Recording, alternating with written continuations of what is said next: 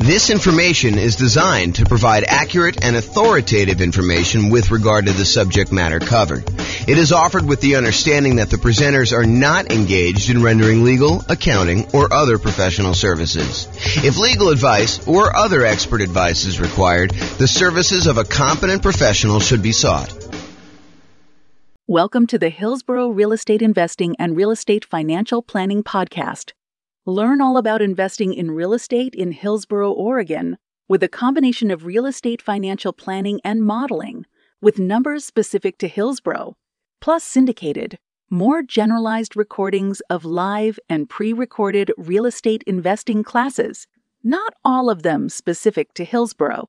Be sure to stay tuned after the podcast for a message from our sponsors. Well, good morning and welcome, everyone. I am James Orr, your host, and today we are continuing with the series we have on how to improve cash flow. And specifically, today we're going to talk about how to improve cash flow during the stage of marketing your property for rent or rent to own. Really doesn't matter. We're really just talking about the marketing of your property that you have that you're rented out. So if you've kind of been to some of the previous classes on this topic, we've kind of broken out the how to improve cash flow into several stages. So for example, we have a stage for when you're searching to buy a new rental property.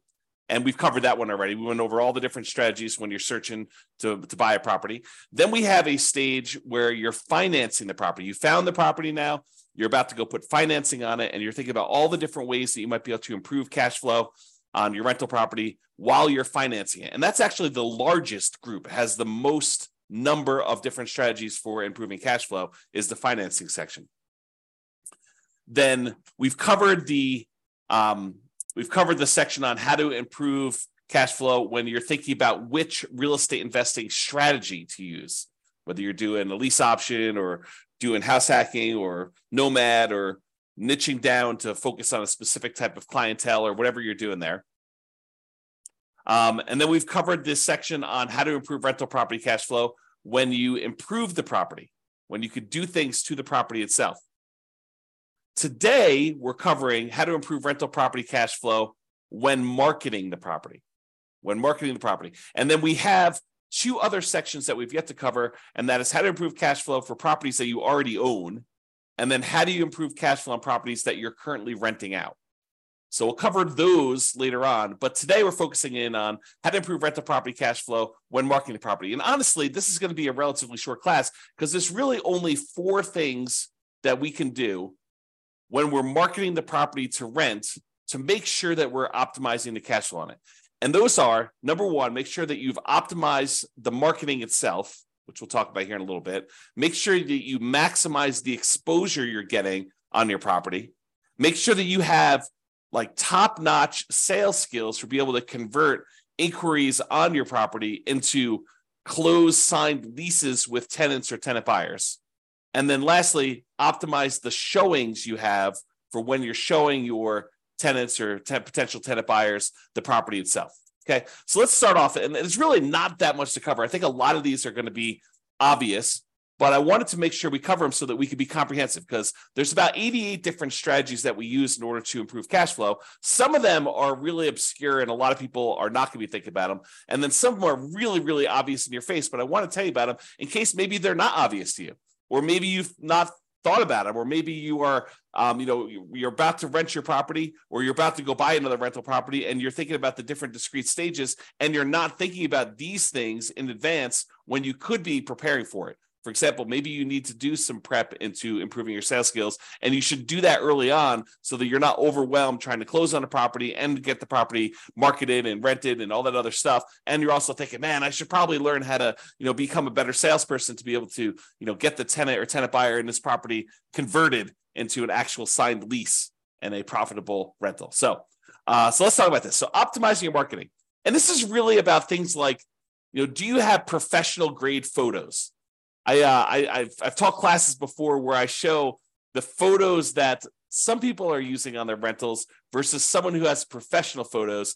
And I ask them, this is actually the same property, the same model. Like I know sometimes we have these new construction neighborhoods and you'll have like someone go in there with their old camera, on their telephone, on their cell phone, that looks like they've got like Vaseline smeared on the lens, and it's really small and very dark, and they don't even open the blinds, and all that sort of stuff. Versus someone who goes and they spend a little bit of money up front to get professional grade photos done one time at the beginning of their property life, when they're kind of like got their rental property and it's in the best shape it's going to be, and they kind of like get those photos and they can reuse those photos, and we compare them for the same exact model of a new construction type of house. One person kind of goes on the cheap, the other one goes and does professional grade photos. And I have people in the class tell me, which one of these would you call on? Which one would you want to rent out?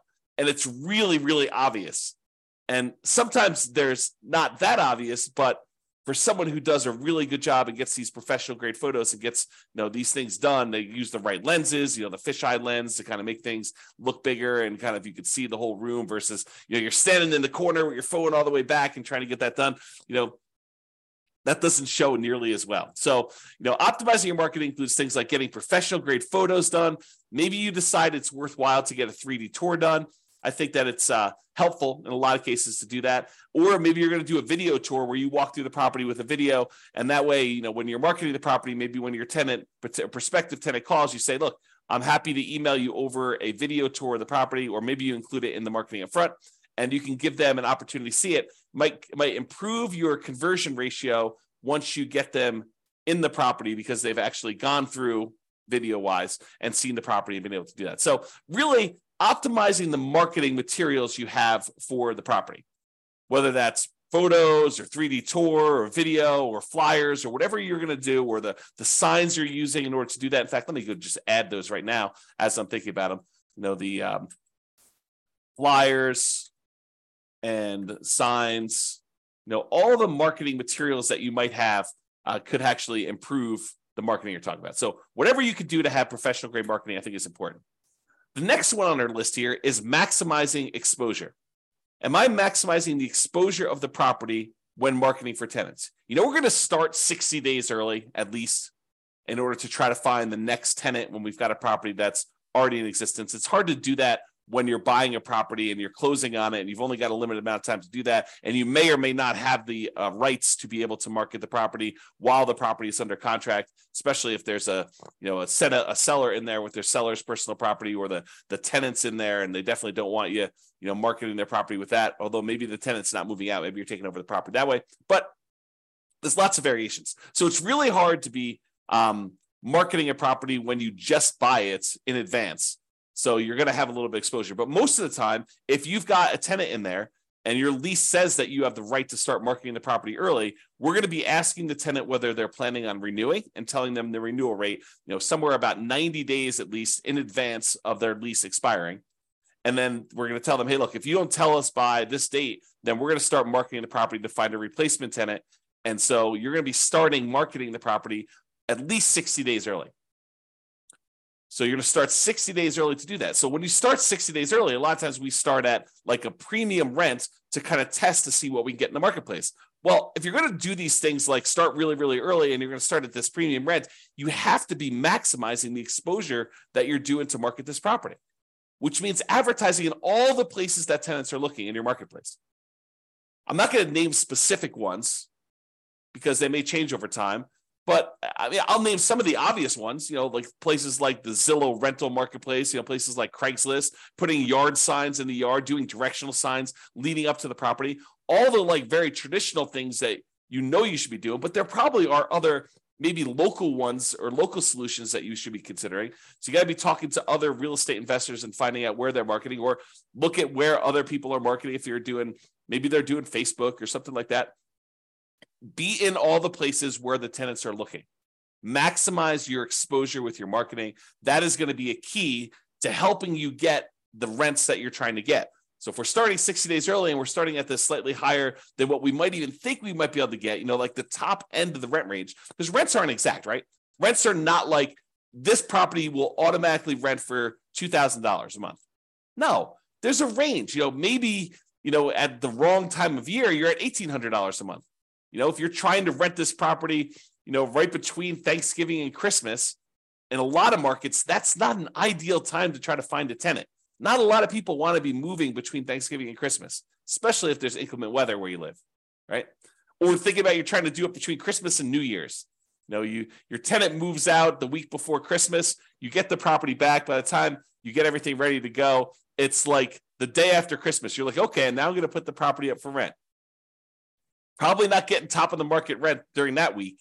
You're trying to fill your property right away. You might be waiting a little while if you've got a property that's priced pretty high, trying to do that.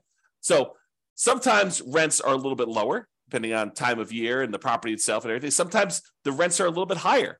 And if you start early enough, we could test toward the high end of that range, because rents are not exact. Rents are this rent range. Different properties, different times of year, different conditions going on.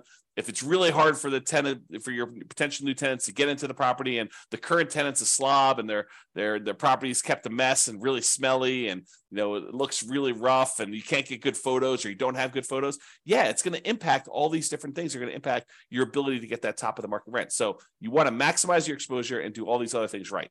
Okay, so that's the other one. The next thing is sales skills. Have I mastered the sales skills required for phone selling my property to tenants and tenant buyers, and in-person salesmanship to maximize what I can get for rentals and minimize vacancy? This is a skill. Don't be fooled. It is a salesmanship skill. Salespeople have a slight advantage in this particular part of the investing, because you need to be good on the phone. You need to be able to ask the right questions, answer the questions, build rapport, build trust, demonstrate that you are going to be a good, responsive, reasonable landlord, landlady. So it's a sales skill type of thing. And if you don't have these sales skills, maybe you should hire this particular part out. Maybe you should hire a professional property manager who could do this, who has those skills. Or become a master at them yourself. Go study salesmanship. All the stuff that real estate agents use in order to improve their sales skills, those are the same types of materials you may want to study. Not because you're explicitly doing the exact same job, but it's similar type of kind of like skill, like the idea of going and building rapport and building trust with a potential buyer, or in this case, tenant, and what you're trying to kind of get them to feel comfortable buying and renting this property from you, depending on which one you're on. Okay. So mastering the skills for on the phone, and then also mastering the skills for when you're in person and you're showing someone around a property and you're answering questions and you're kind of transitioning, you're doing your closing to get them to fill out the paperwork, fill out an application, fill it out correctly, make sure that they're qualified, and make sure that they sign the lease so that you can kind of shepherd them through the whole process. This is a sales skill. Okay. And it will impact your ability to get top of the market rent, kind of like average rent, or below market rent, and whether you're going to minimize your vacancy or you're going to have a lot of vacancy. So it definitely impacts your ability to get great cash flow, to optimize cash flow on your property. And the last one is optimizing showings.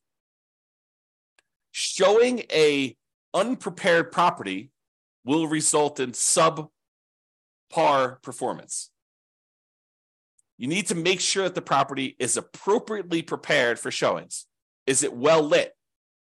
Are all the light bulbs working? I mean, like obvious stuff. When you kind of like do the showings, do you open up all the blinds to get sunlight in so that someone doesn't come in and say, wow, this place is really dark. Like, I don't think I'd want to live here. It just seems really gloomy and poorly lit, especially if your tenant has got like, they like it dark in their bedroom or something like that. You need to go in there and make sure that the place is well lit, that people can see in there, and make sure that it looks good and that it smells good. If your tenant is not the most clean, your current tenant is not the most clean kind of tenant in the thing, maybe you have to do something about that. Or if it's a vacant property, definitely do something about that. Make sure the property smells good. Make sure all the repairs are done on the property. You're setting the tone for the relationship you have with the tenant when you're showing them the property. If you're the type of landlord that has all these different deferred maintenance items that are left undone, that is signaling to the current prospective tenant or tenant buyer that that's the type of landlord you are and that things are not done, they're not repaired. So make sure that these things are done. Make sure that it's clean. Make sure that it's neat. Maybe reward your current tenant for helping you keep the property clean, neat, smelling good, well lit, and let you know if there's any repairs that need to be done so that you could do them before you do these showings so that you can get maximum rent. Okay, so those are the tips we got for improving cash flow when marketing your property. Remember, optimizing cash flow is really about maximizing the income we have on the property and minimizing the expenses. And when you're marketing a property, you're really helping with both. You're trying to get that very top of the edge, top of the rent range rent, and you're trying to minimize any vacancy you have by getting the property occupied in a reasonable amount of time. So you're really working from both ends when you're marketing your property.